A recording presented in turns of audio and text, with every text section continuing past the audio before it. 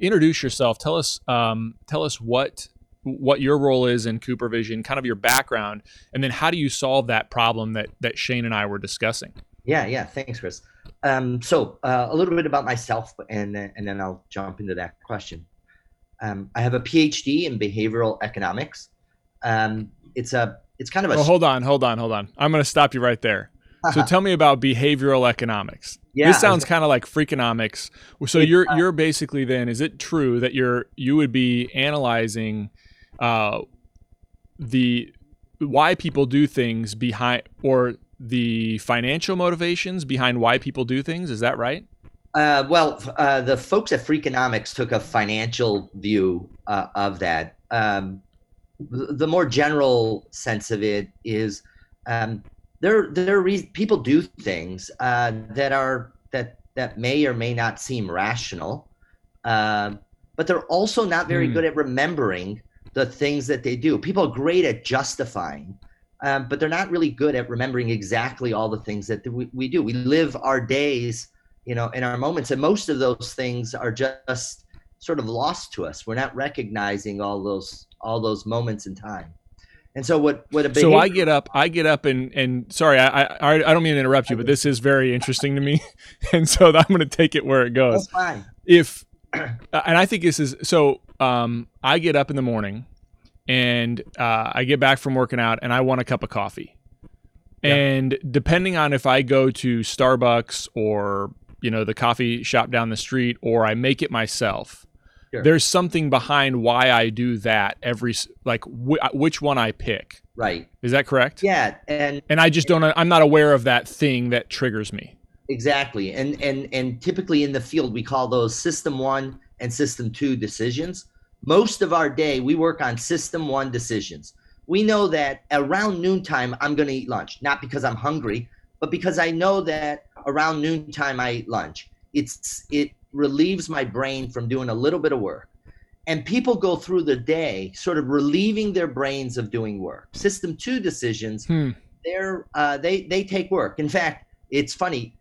You spoke just a few minutes ago and said, "Well, it's like doing that wonky research."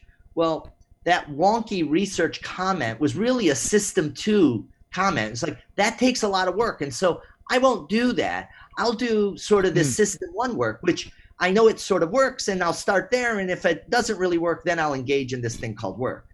Um, Shane, we do too much system one work.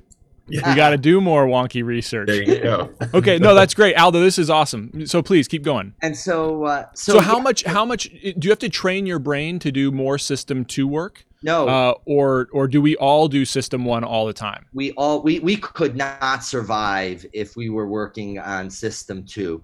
I think that the thing that's important is engaging system 2 when it needs to. Otherwise, system 1 always wins, and you go, "Oh, well, I don't care anymore. Just do this." Hmm. Or I'm going to Hmm. stop because I've reached a level of frustration, or it's just not worth it, or whatever else comes into play. Um, and that really, that idea was the genesis of this. In fact, I'll tell you a little bit more about my background before I jump into the research. As I said, I have a PhD in behavioral economics. I've been with Cooper Vision about 7 years, going on 8, and at Bausch and Lomb before that for about 12 years. So about 20 years, almost crossing 20 years in the industry. Prior to that, I worked for a defense contractor. So it was a government agency, which was really interesting, and probably a talk for another time. Um, Yeah. so Is that a promise? Can I get you back on to talk about it? yeah, absolutely. I'd love to come back. All right. Anyhow, as we talked about sort of what we wanted to do with this lens, one of the things that crosses my mind all the time is that we're really good at doing things like surveys and focus groups, but unfortunately what happens in those things is that people do their best. They're being as truthful as they can possibly be, um, but unfortunately it misses an enormous amount of information. It's just wide gaps in what's really going on. So I turned to friends of mine at Carnegie Mellon University, and Carnegie Mellon has a human design school which really focuses on what people do and how they do it. So I actually turned to those guys and said, hey, look, here's my problem. I know that things are going on. People are doing a variety of coping in order to live with presbyopia. Although when I ask them, I feel that I'm probably only scratching the surface of what's actually going on. Can you help me figure this out? And that's when they introduced me to the idea of, well, maybe we should do some ethnography research. Now, for those of us not Wait, what kind? Ethnography. Okay. Yeah. So can you explain that? Yeah. So ethnography is really interesting. What it does is it says, hey, how about I just observe you? I'm not going to ask you any questions. I'm actually going to try to be as invisible as I can possibly be to the situation, because I really want to just understand what you're doing. I don't want you to process it, because if you process it, unfortunately, system 2 jumps in, and then you'll give me a lot of reasons why, most of which are probably not the right answer. Hello and welcome to the Griswold Podcast on iCode Media.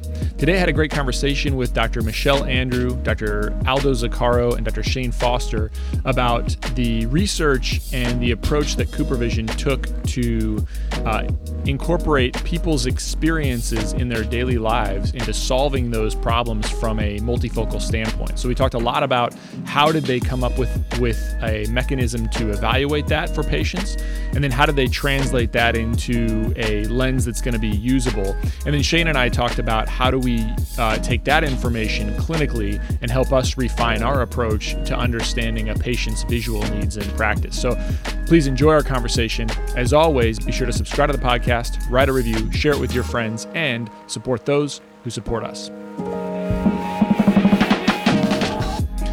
So what I wanted you all to talk about today was the development from a conception standpoint of a new product, and specifically I want to talk about the MyDay multifocal.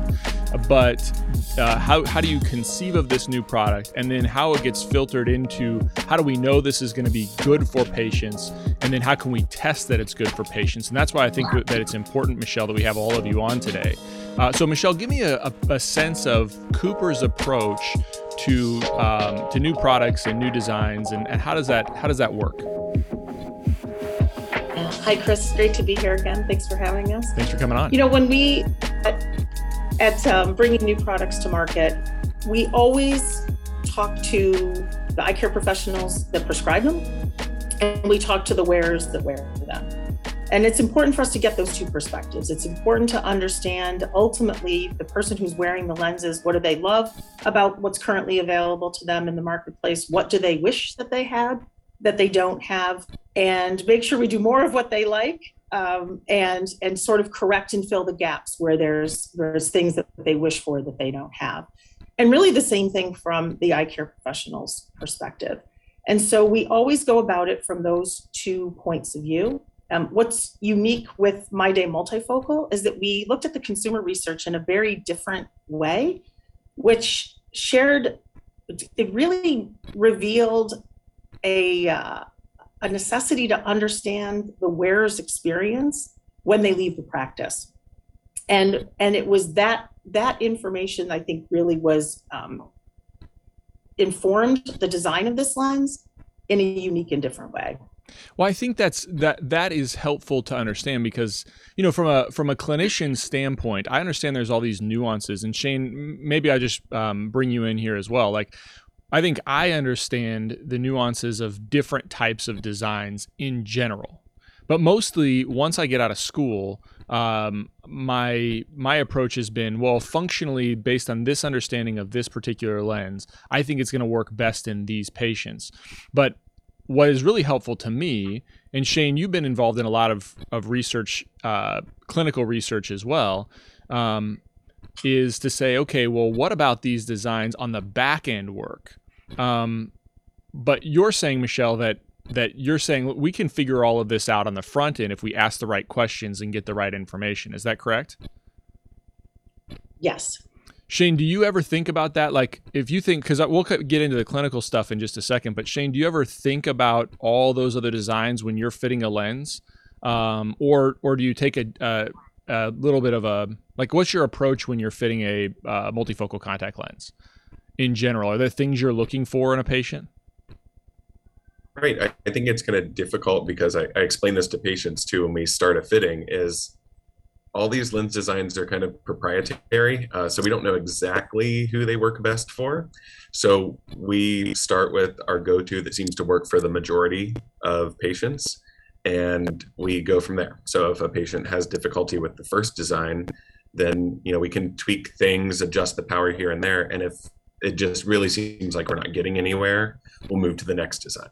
So I think that's what's been missing is kind of a way to figure out which lens is appropriate for which type of candidate. And I don't feel like I've ever had a good understanding of that from the fitting guides or from the industry. Yeah, and I think the better questions we ask on the front end of what the needs are of our patients, I think the more we can understand if we're going to design a lens that will fit that type of patient. What is it about that patient that makes them unique and makes it work for so many? I think that's, because you get into, and we'll get probably into this a little bit more, Shane, but, I've always thought about, well, do I measure pupil sizes and different lighting and how accurate do I need to be there? If I were going to measure pupil sizes, is just my estimation in a clinical exam room, is that appropriate? Or would it be best if I used a widget on the front end and measured mesopic and photopic and scotopic conditions, so then I can say, okay, well, this design is going to be better or that design is going to be better. But nobody does that. I mean, unless you're actually doing really wonky research, which we need, but unless you're doing that, nobody's going to actually do that in clinical practice. So I think the cool part about this lens, from my understanding, is that, look, we have people that said, look, what do we need to solve? And that's where I want to ask you, Aldo, is how do you understand taking that idea of what do we need to solve for, and then how do you aggregate that information? How did you go about? First of all, Aldo, introduce yourself. Tell us what your role is in CooperVision, kind of your background, and then how do you solve that problem that Shane and I were discussing? Yeah. Thanks, Chris. So a little bit about myself, and then I'll jump into that question. I have a PhD in behavioral economics. Hold on. I'm going to stop you right there. So tell me about behavioral economics. This sounds kind of like Freakonomics. So you're basically then, is it true that you would be analyzing the why people do things behind, or the financial motivations behind why people do things? Is that right? The folks at Freakonomics took a financial view of that. The more general sense of it is people do things that may or may not seem rational, but they're also not very good at remembering the things that they do. People are great at justifying, but they're not really good at remembering exactly all the things that we do. We live our days, in our moments, and most of those things are just sort of lost to us. We're not recognizing all those moments in time. So I get up and sorry, I don't mean to interrupt you, but this is very interesting to me. And so I'm going to take it where it goes.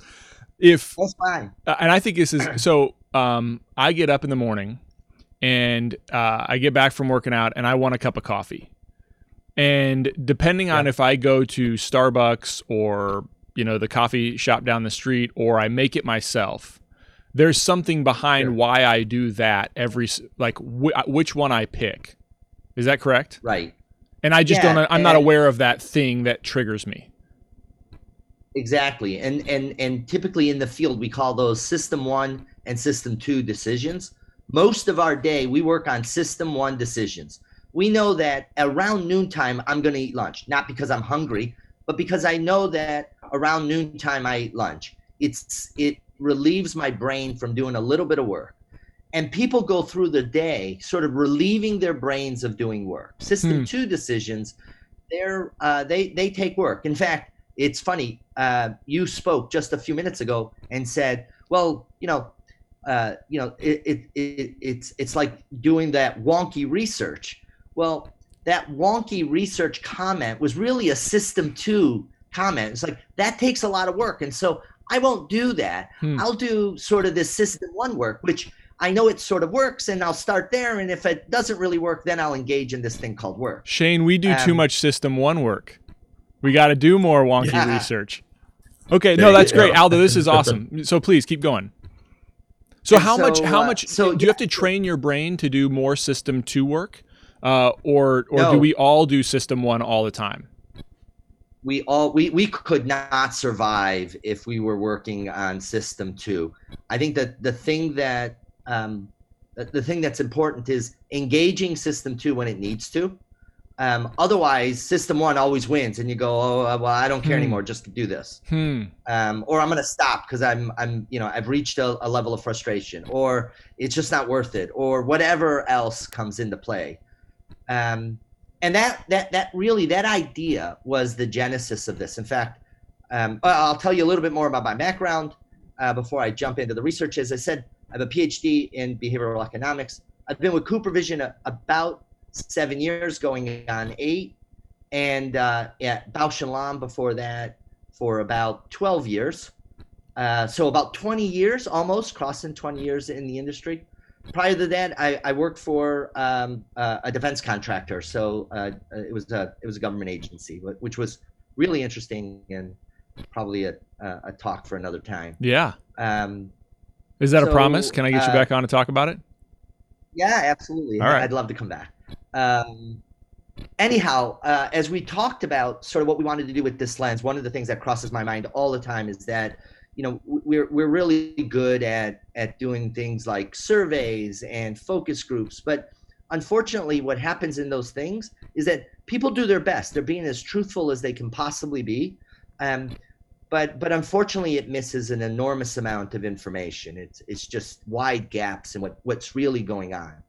So I turned to friends of mine at Carnegie Mellon University, and Carnegie Mellon has a human design school, which really focuses on what people do and how they do it.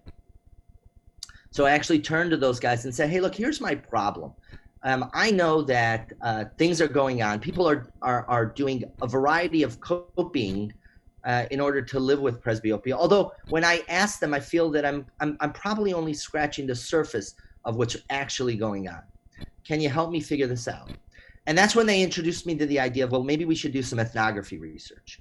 Wait, now for those of us not ethnography. Okay. Yeah. Can you explain that? So, yeah. So ethnography is really interesting. What it does is it says, hey, how about I just observe you? I'm not going to ask you any questions. I'm actually going to try to be as invisible as I can possibly be to the situation, because I really want to just understand what you're doing. I don't want you to process it, because if you process it, unfortunately, System 2 jumps in, and then you'll give me a lot of reasons why, most of which are probably not the right answer. So I just kind of want to watch you. And then ethnography does that. And so, it takes a little bit of time to set this up, and it takes a little bit of time to get the right participant. But imagine a participant. What we did to this participant is we outfitted them with a camera. So that there was a camera on their body. And then we also outfitted cameras in all of their rooms in their house. So not only were we seeing what they saw, but we saw the environment that they were in. So I was the proverbial fly on the wall for 14 people over an extended period of time. So we had 14 people, and we generated some 98 hours of video footage of just people engaging in life. And we saw some crazy things, and we saw some really hilarious things. But they knew you were recording everything. It wasn't any of that crazy stuff. No. Everybody knew what was going on. In fact, they were. It's funny because. Do you think how long did it take them, do you think, to kind of get into their normal routine? Because, if I had a camera that was always watching what I was doing, I think at first I'd probably make sure I'm doing, I'm like organized. And then you walk into my office right now and it's, there's stuff everywhere. Did you see any more kind of normalization after the first couple hours or whatever? Yeah. Actually, it wasn't even a few hours. After a little bit, people forgot. They forgot there was the camera in the room. They forgot they were wearing the camera. They sort of forgot. But what was really interesting is we had these conversations with people beforehand about their vision and what they did, and then we looked afterwards, and nobody actually was able to properly recollect all the things that they were doing, all of their coping mechanisms in order to get by, the amount of time they switched between their distance vision or their near vision, or the frustrations that they encountered just in being able to read a bottle, to do the most basic and simplest of things.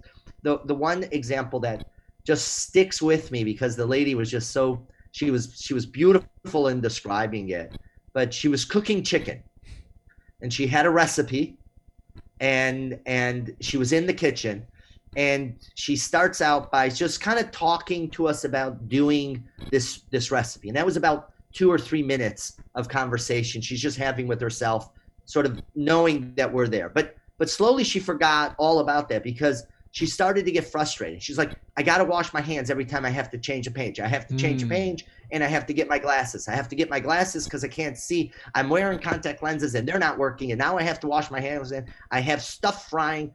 And you can see her anxiety level just increase and increase.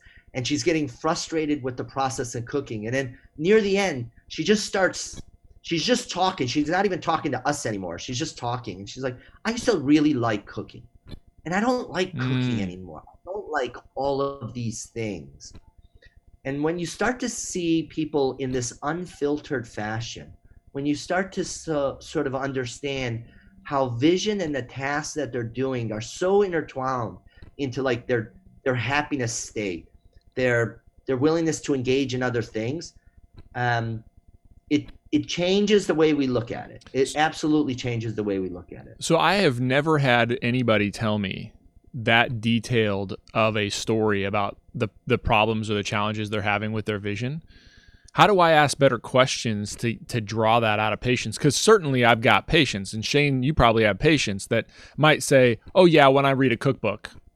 And like, but for me, I'm like, I'm not going down the fact of, oh yeah, she's having to put on reading glasses, wash her hand. I mean, like, I'm not thinking about all those other little nuances. So how do we tease out as clinicians those stories without telling somebody they're going to be involved in a trial that we're going to watch them do all these things? What's your perspective on that, Aldo? Yeah, I think for us is that that we're helping the clinician know that the shortcut that people are saying has a list of things behind it. And so what we want to be able to do is we want to be able to say, you asked a simple question, do you do a lot of cooking? And if that individual says, yeah, I do a lot of cooking, you know that they're going to be engaged in all these steps, and this is what's going on, and helping you understand how to get there much quicker. It's not that, you don't need to have a therapy session with people, but it is triggering all of the things that are behind it. So it's not as simple as or your level of understanding, even though the question is fairly basic and benign, has a much deeper part to it. And that's really what we did with the research. I mean, we spent the folks at Carnegie Mellon are great. Ashley and Ray Lynn are amazing professors at the school, and I learned quite a bit about how to interpret the data coming back, and how they apply empathy and how they apply compassion to the things that they're seeing. But what we did with their help is we created archetypes. We created these fictional people, and each one of these fictional people had this role in life that they played and they portrayed. And that's the kind of information we gave our R&D team. And we said, you're not fixing a problem about vision because you're trying to work some technical requirement. And when you say technical requirement, you're saying not to just see a line on a chart. Exactly. Yeah. Exactly. Because the way Cindy engaged was, I need to be able to see, and Cindy is a real person. She's the woman with that did the cooking, but it's funny because I got to know them by name. I'm like, what's Beverly doing today? And how's Dean what's Dean doing today? Do you text them? You should. You should just check in with them. No, See how they're doing. Creepy. We learned, actually, Shane and I, when we were at the Vision Source, I'm going to mention this because we were at the Vision Source Exchange, and one of the things that stuck with me, Jesse Itzler talked, and do you know who Jesse Itzler is? He sold like some airline company to Warren Buffett and his conglomerate, and made like $200 million. His wife started Spanx. They're worth like $1 billion. And anyway, he came and gave us a keynote, and one of the things he said that was really impactful to me was just, you know, and you don't do this, like I wasn't, his reason for doing it was not because it was like he was going to get something out of it long term, but he was reflecting to say, I did get things out of it by just staying in contact with people. So like sending 3 texts a day, you know, just checking in on people. I just thought that's why it came up, and I've been trying to do that more, not because I think I'm going to get something out of it, but because like it just makes me feel more connected to the people that I like to be connected to. So anyway, yeah, you should text them. Sorry about that. That's a total sidebar, but keep going, please. So Cindy and so what we did for the R&D team is we made these people with these tasks and these lives. And we said, look, the product that you're developing is for those tasks. The clinicals that you're setting up as you're working through whether you think the product is meeting those needs or not, you're setting that clinical up with an individual that's like Cindy, that's like Beverly, that's like Eileen. These are the people that you're solving. These are the problems that they have. These are very simple things. Can we think about solving the problem not in a clinical setting, but let's make sure that as we start to develop our product, we're making sure that the Eileens of the world, the Beverlys, the Cindys, they can do that task. And if they can do that task and they feel good about it, that's going to relate to the emotional sense that they have towards their vision, which means that I might not see 20/20 perfectly, but the things that I like to do each day, I get done really well. And so my vision is great. Yeah, so that's interesting to me because we get so hung up clinically, and Shane, you can jump in here too if you have additional perspective, but we get so hung up clinically on the number. And I think when we get hung up on the number, I do think this is true, that that then our patients get hung up on the number. So like patient comes in and they're doing totally fine, or their perception is they're doing fine, and they come in and they're seeing 20/25 at distance and 20/30 at near, but they wouldn't even be aware of their 20/30 near vision. And then I stick this card in front of them that has 3 lines that they can't see, 20/25, 20/20, 20/15, and they're trying to hit those. And all of a sudden in their mind, did I already just plant something that made them feel like, oh, well, I can't see like I thought I could see. And so like, how do we as clinicians, because we got to check acuity, at least at distance, but how do we get that information to see whether they're doing well, if they are a Cindy, that they've been happy in their environment without like spoiling the cake? You know what I'm saying? Yeah. You know, I like asking very simple questions, and quite frankly, when we were doing the work, it was really in the simplicity. Just tell me the things that are bothering you. Where is it not working? And if it's and tell me the activities that you do. Do you cook? Are you having fun cooking? Do you watch TV? Do you do crossword puzzles? Do you drive at night? What are the things that you're doing, and where are you bothered in it? And we didn't look for an immense amount of detail underneath that from a clinical perspective with our R&D team, because what I said is, look, I understand. I've seen what I know the very detailed steps that are going on. And if somebody says they're okay and that level of frustration isn't there and that level of enjoyment is there, you got it right. Stop. So then we're asking more emotional questions, is what I'm getting from you. Yeah, one of the things that we discovered is that the emotional connection to vision when these were presbyopic people was much higher. It's the ability to accomplish what I want to do is much more important than the numeric number of I can see 20/20 at near and at far. That was less interesting. It was, am I emotionally satisfied And when people were emotionally satisfied, regardless of the exact number of their vision, that product worked. That is so interesting. And that's what was going on. So interesting. Yeah. I mean, Shane, Aldo, I'm probably going to come back to you in just a second, but Shane, I want to get your perspective here. Are you doing any of that kind of stuff? Because, you know, as we talked before, as you and I have discussed many times about clinical research and your involvement in clinical research, you know, one of the things that I thought was really cool in doing this in our practice at this summer was even just the idea, the kind of questions that we were asking people to rank their existing vision with their existing contact lenses and then their new vision. Is a lot of what Aldo's talking about is invoking their emotional attachment. And what we found often was patients, and I asked them, you know, how are your contacts? Oh, they're fine. Well, is there anything I can improve about them? No, they're good. And then you ask them to rank their vision, and they're maybe a 7. Their comfort might be a 7. And so that actually informed me to say, well, we probably need to have these types of questionnaires on all of our contact lens patients all of the time. So first, do you do that on a regular basis with a kind of a study-like questionnaire on your contact lens patients just to get an assessment of how well they are doing?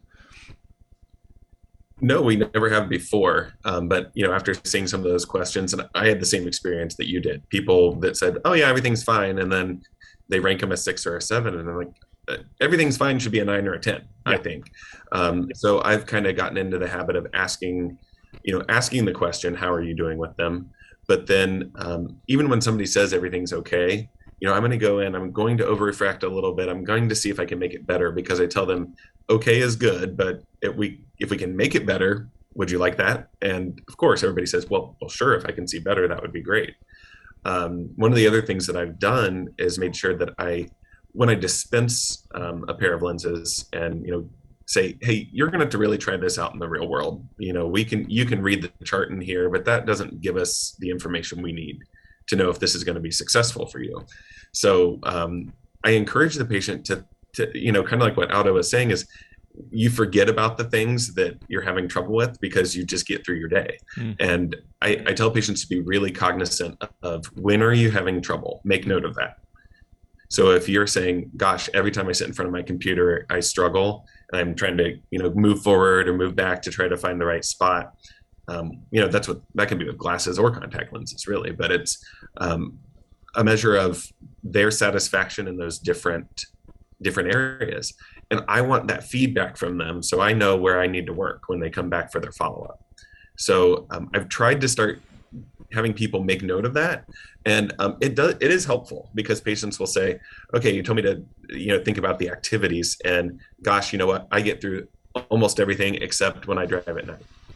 Well, then we know where we need to focus, or if we need to tweak the design or change to, you know, a single vision only in one eye, something like that.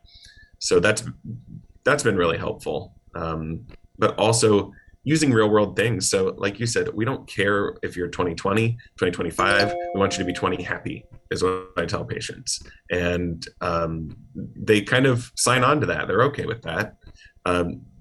Tips for that are just, don't give them the little J card with the tiny print. Yeah. Have them pull out their cell phone.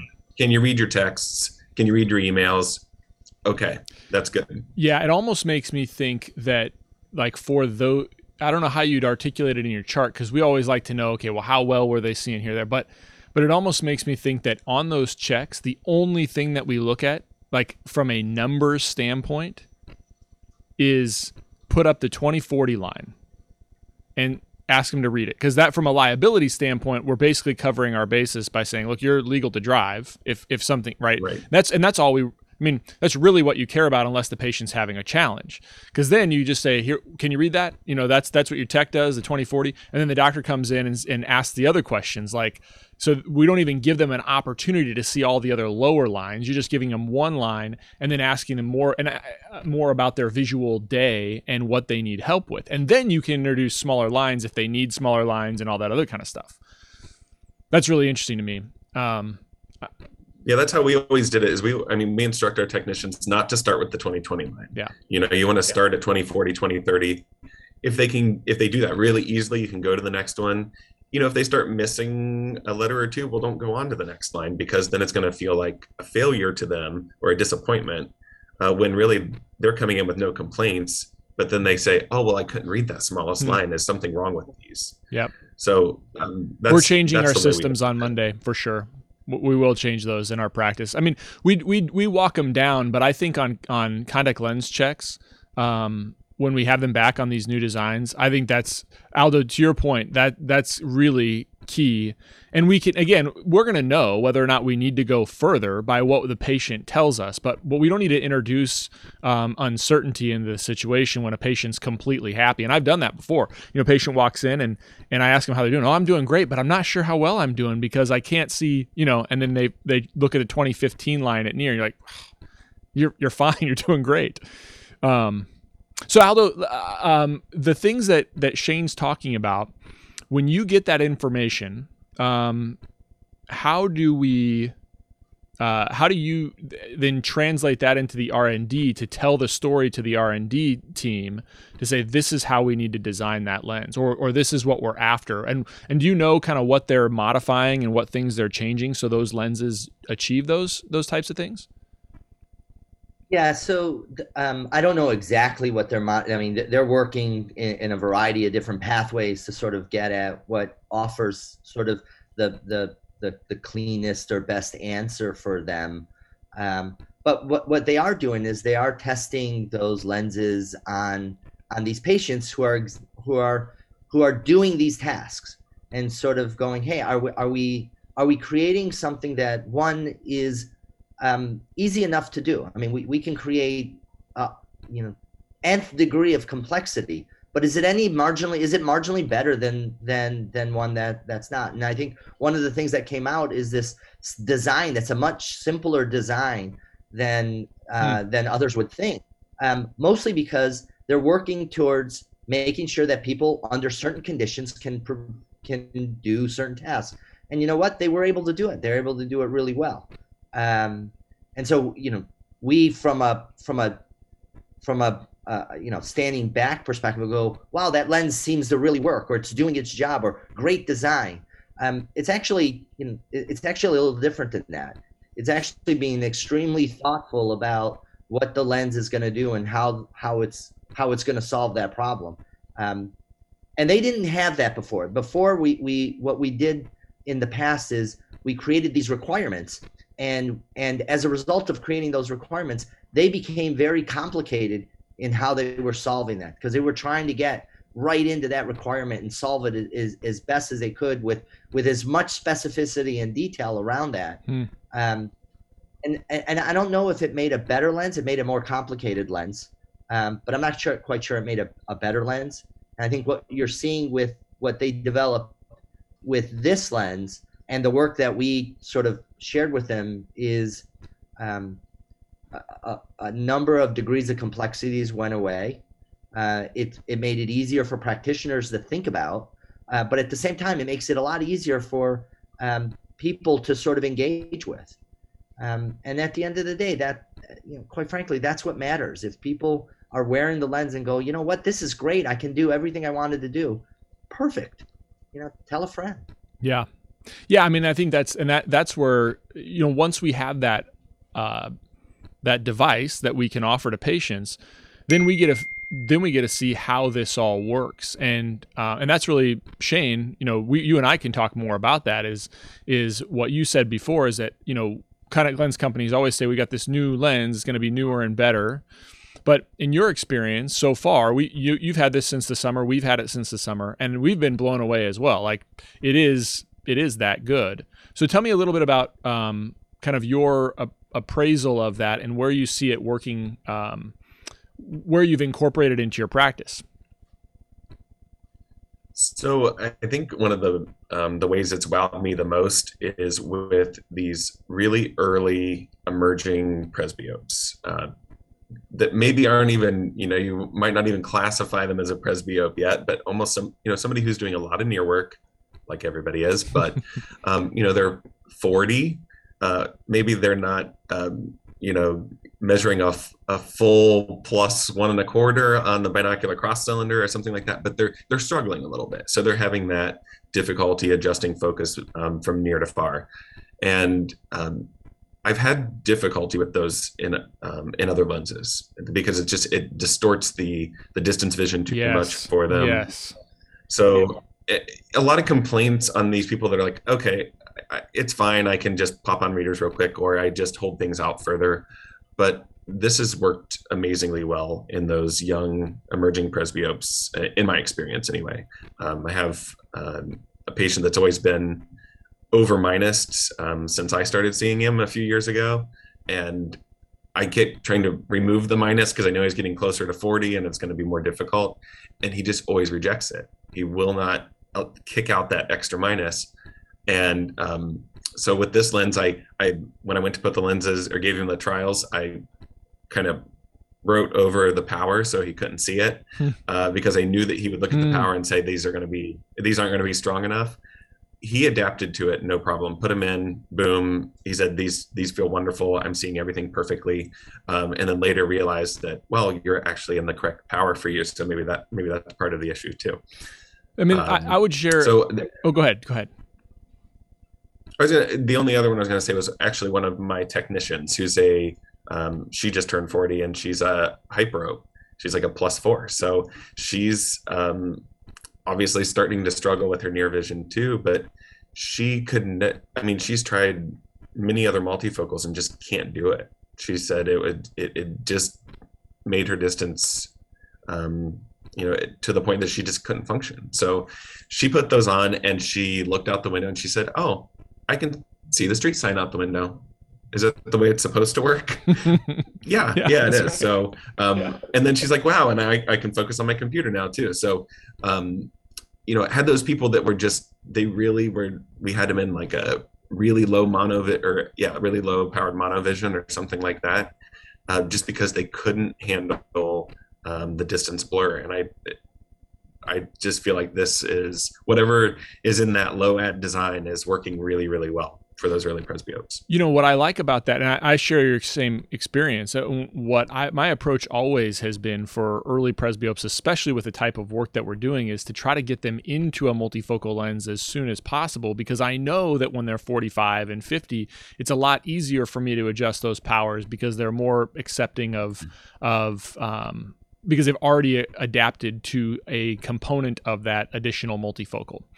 And so but the biggest challenge is almost every single one of them that we've had before induces some degradation of distance acuity.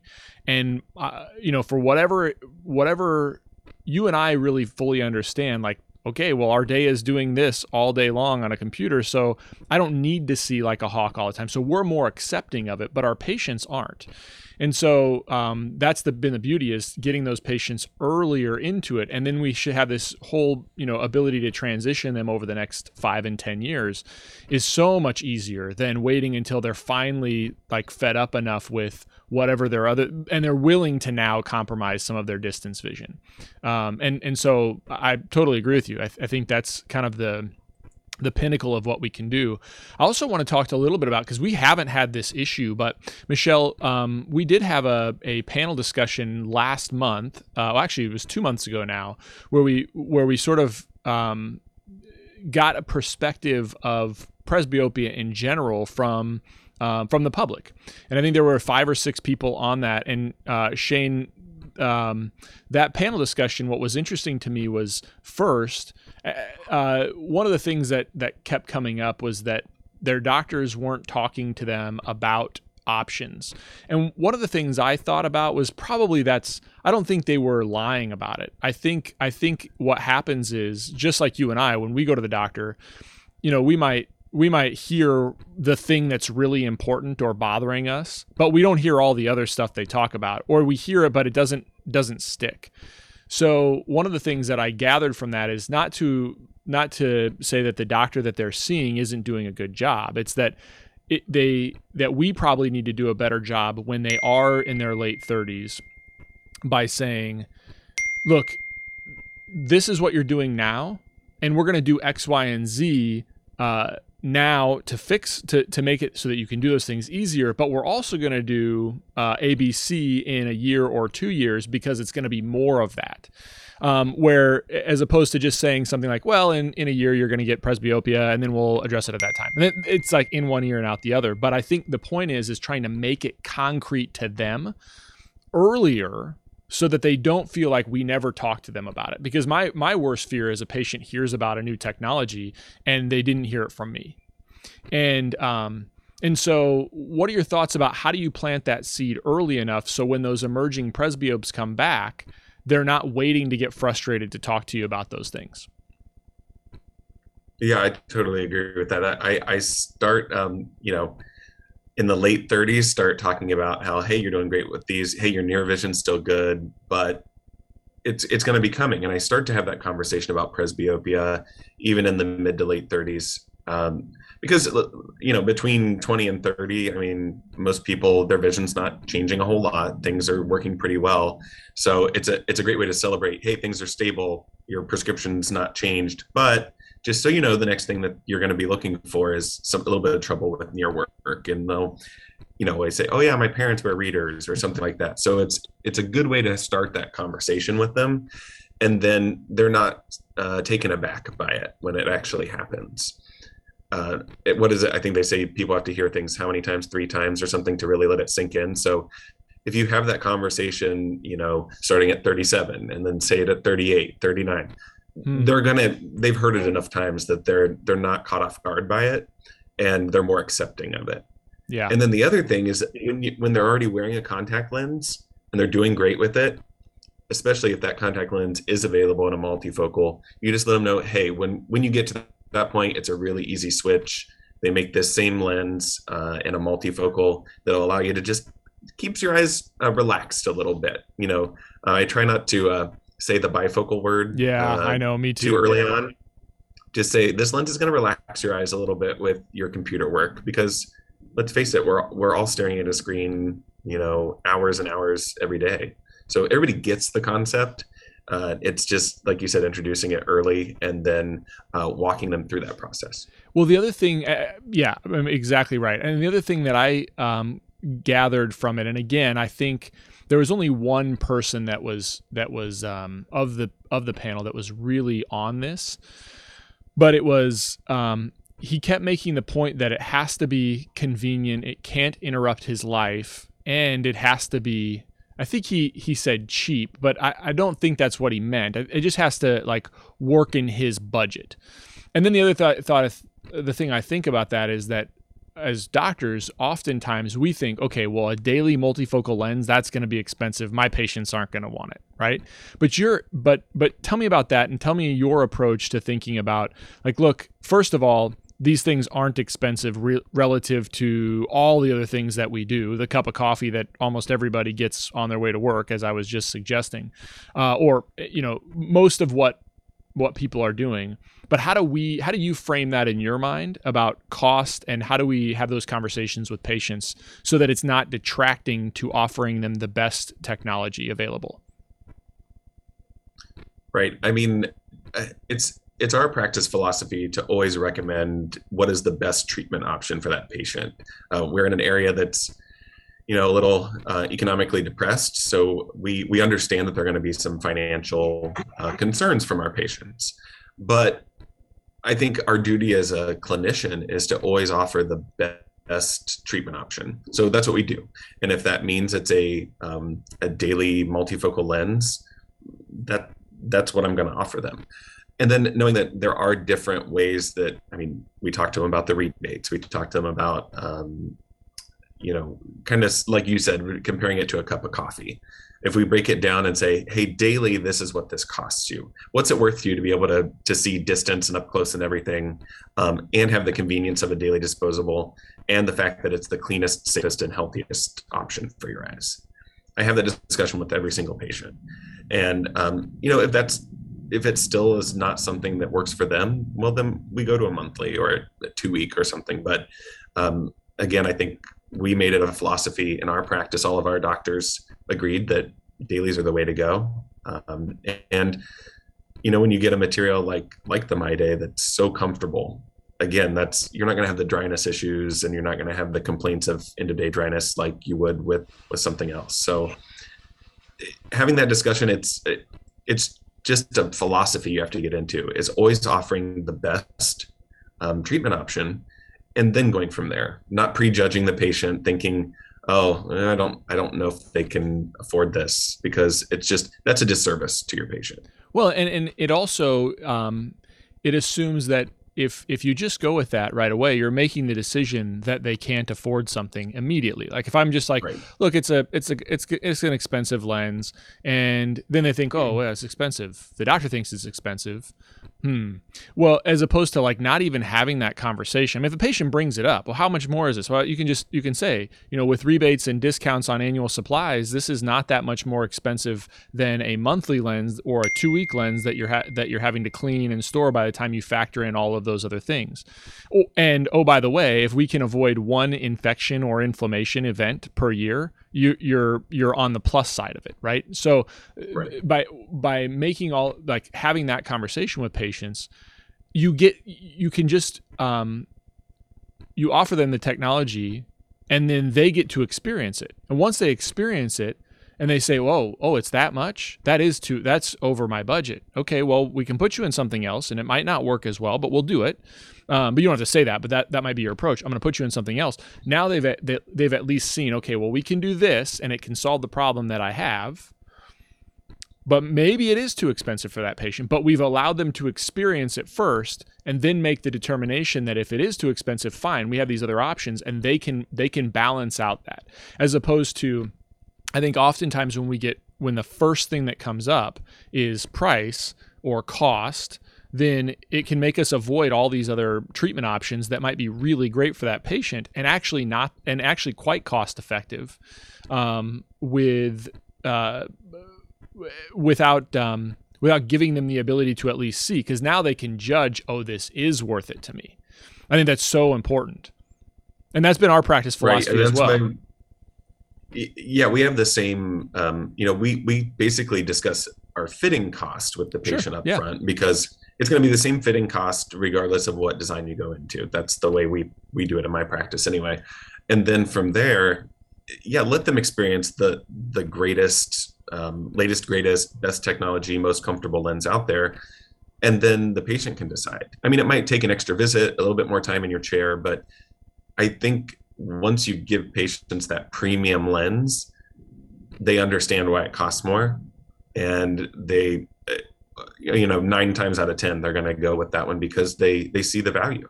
Yeah. I mean, I think, you and I could probably, go ahead, Michelle, please. It's this conversation is reminding me of something, Chris, that you said earlier in the story that Aldo shared about the woman cooking. Chris, you asked the question about how can we ask a better question to help our patients?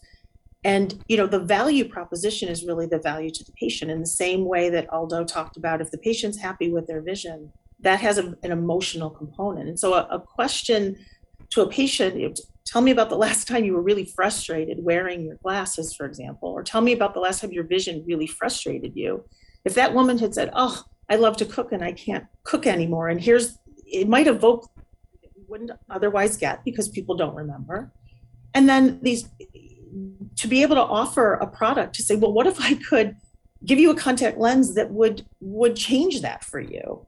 Now you're having a conversation about a premium lifestyle and a quality of life versus a premium product and the cost of that. And that puts everything back into the hands of the patient and gives them the opportunity to decide how they live their lives with different options for visual correction. And it changes the conversation completely. I think it really ties back to what we learned from the ethnography research, which is there's a high emotional value to vision, and it exceeds the cost of any product, regardless of where that product is. And it's for the patient to determine.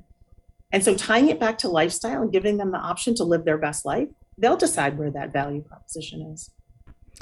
Michelle, you always summarize our conversation so well. I don't think we should continue. That was perfect. I'm going to be respectful of your time, Shane, Michelle, Aldo, this gave me a ton of insight. Aldo, I am going to plan on picking your brain more about behavioral economics. And thanks so much for being on and taking the time today to give us your perspectives about this new technology and how we arrived at the MyDay multifocal. Thank you.